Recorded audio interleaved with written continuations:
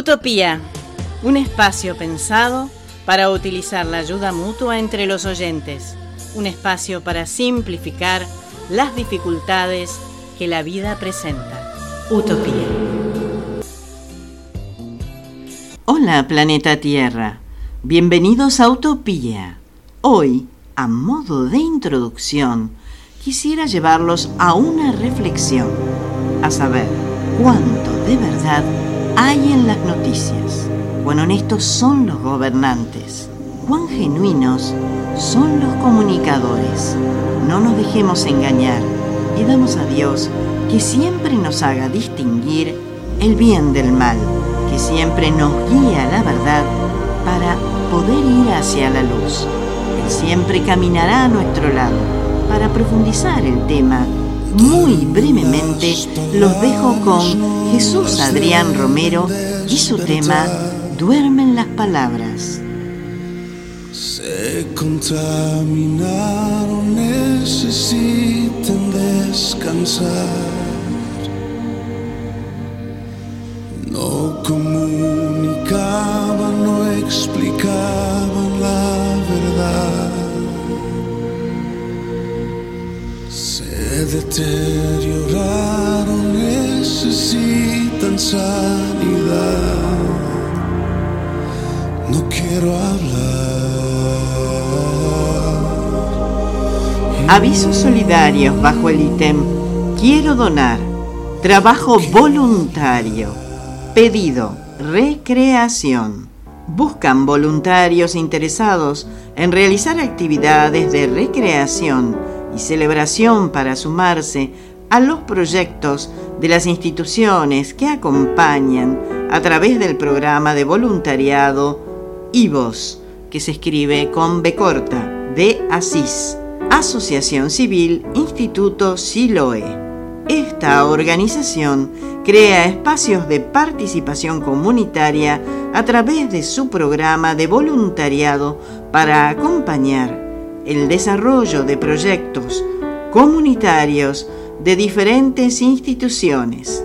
Para más información, comunícate con Marina al celular 11 23 37 4710, mail voluntariado@siloe.org.ar. Conocelos en www.siloe.org.ar. Hace un tiempo recordé la celebración que realizan los suecos recordando a Santa Lucía. Como es una tradición muy bella, investigué un poco. Con ustedes, Lucía de Siracusa.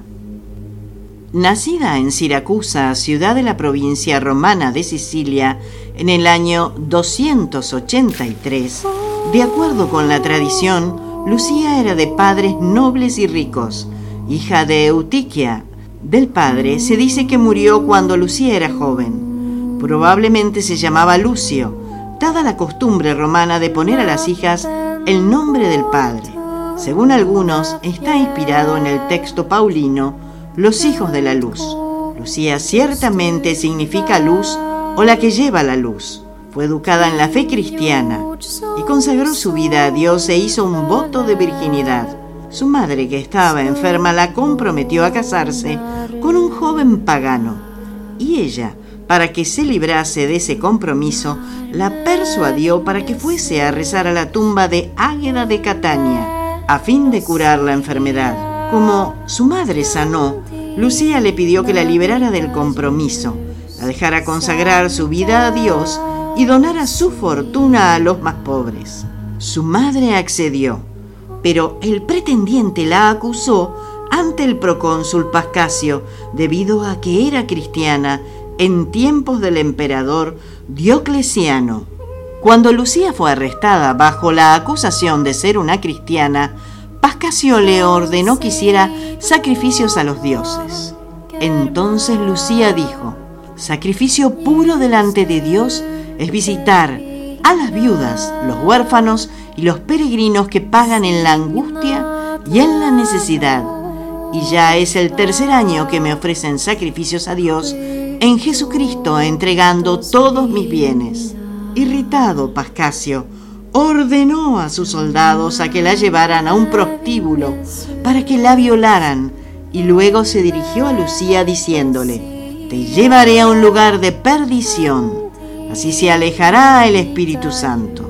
Los soldados la tomaron para llevársela, la ataron con cuerdas en las manos y en los pies, pero por más que se forzaban no podían moverla. La muchacha permanecía rígida como una roca. Al enterarse de lo sucedido, Pascasio ordenó someterla al suplicio con aceite y pez hirviendo, pero no logró hacerla desistir. Condenada a ser martirizada, antes de morir, profesó su canonización y su patronazgo como protectora de Siracusa junto con la caída de Diocleciano y Maximiano. El relato griego, que data del siglo V, y el relato latino, datado del siglo VI al siglo VII, son idénticos en lo fundamental, aunque difieren en algunos detalles finales.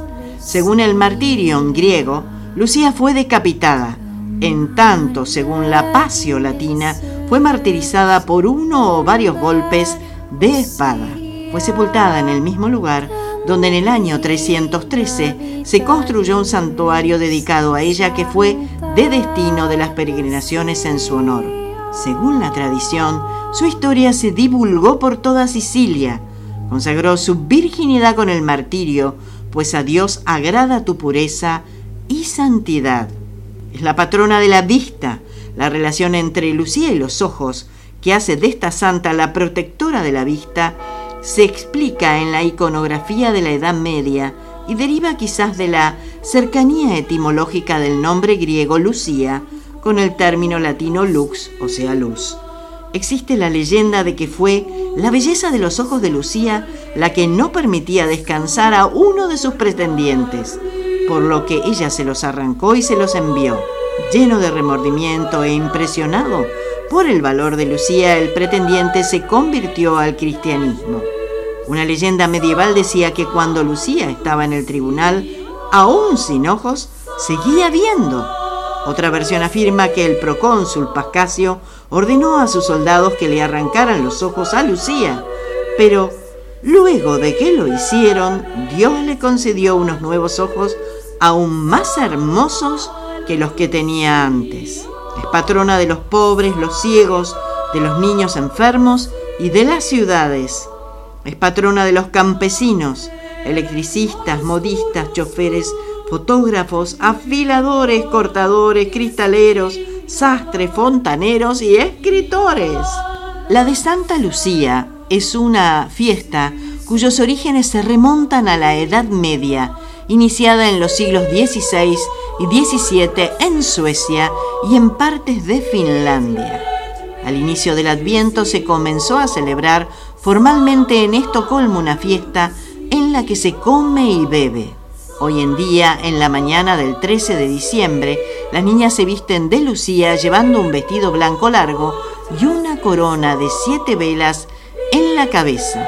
Y los niños de Stiangosar, que son los chicos con estrellas debido al sombrero puntiagudo decorado con estrellas que usan. Las familias hornean pastelitos llamados lusebulle, bollos de Lucía, generalmente con forma de ojos, son 8, y se los comen después de cantar canciones tradicionales. Se presentan los pastelitos también a los maestros de escuela, jueces y políticos de la región para desearles suerte y que sean justos en sus labores. Una chica en particular es elegida como reina de Lucía de Suecia, Severenes Luceia. Se la corona el 13 de diciembre en Skansen. Según la leyenda, el bizantino Jorge Mariazzi transfiere el cuerpo de Santa Lucía de Siracusa a Constantinopla en el año 1039, para alejarla del periodo de invasión de la ciudad de Siracusa por parte de los sarracenos.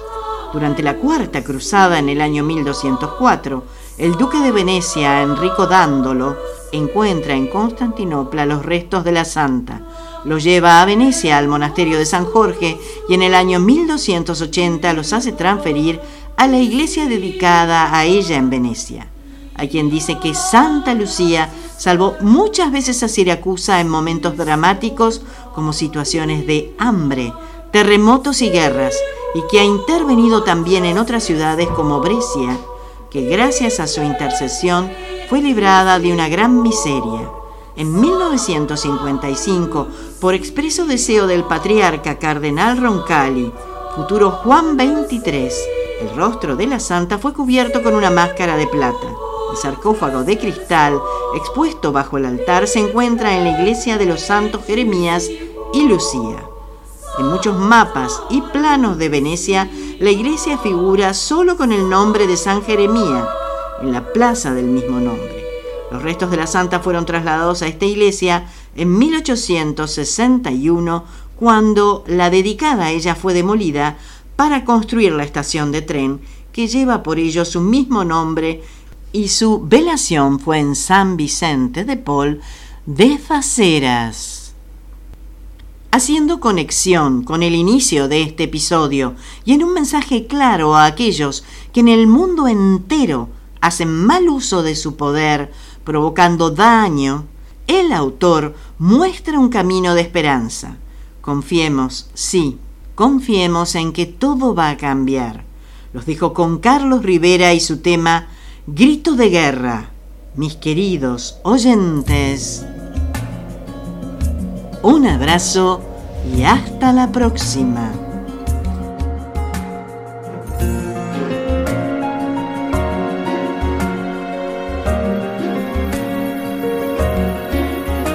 Las palabras amagadas, los silencios obligados, las mentiras que dijeron por robarse unos pedazos. Cuánta tierra levantaron por mostrarnos su grandeza. Lo que de verdad lograron fue que nos dieran tristeza y tanta pena que dan. Ya no nos verán llorar. Cuánto vale lo que eres, cuánto vale lo que das. Ya nos han quitado todo, pero no podrán quitar la esperanza de que un día todo tiene que cambiar. Grito desde el corazón. ¿Quién se creen esos cobardes que se atreven a mandar si no saben cuánto vale levantarse en la mañana para ir a trabajar? Un beso de despedida, una vela que apagar, pedir un par de deseos que tal vez verás cumplir, que sabrán de ser feliz y no saben sonreír. Ya nos han quitado todo, pero no podrán quitar la esperanza de que un día todo tiene que cambiar. Que se atrevan a mirarnos a los ojos, que se atrevan a encerrarnos con cerrojos. Ya hemos esperado tanto y no hemos de desesperar, porque todo lo que sube algún día de bajar. Y que se atrevan a pensar que son eternos, no se han dado cuenta de que están enfermos, que aquí vamos a estar todos listos para contemplar la caída de su historia y el camino a su final, el camino a su final,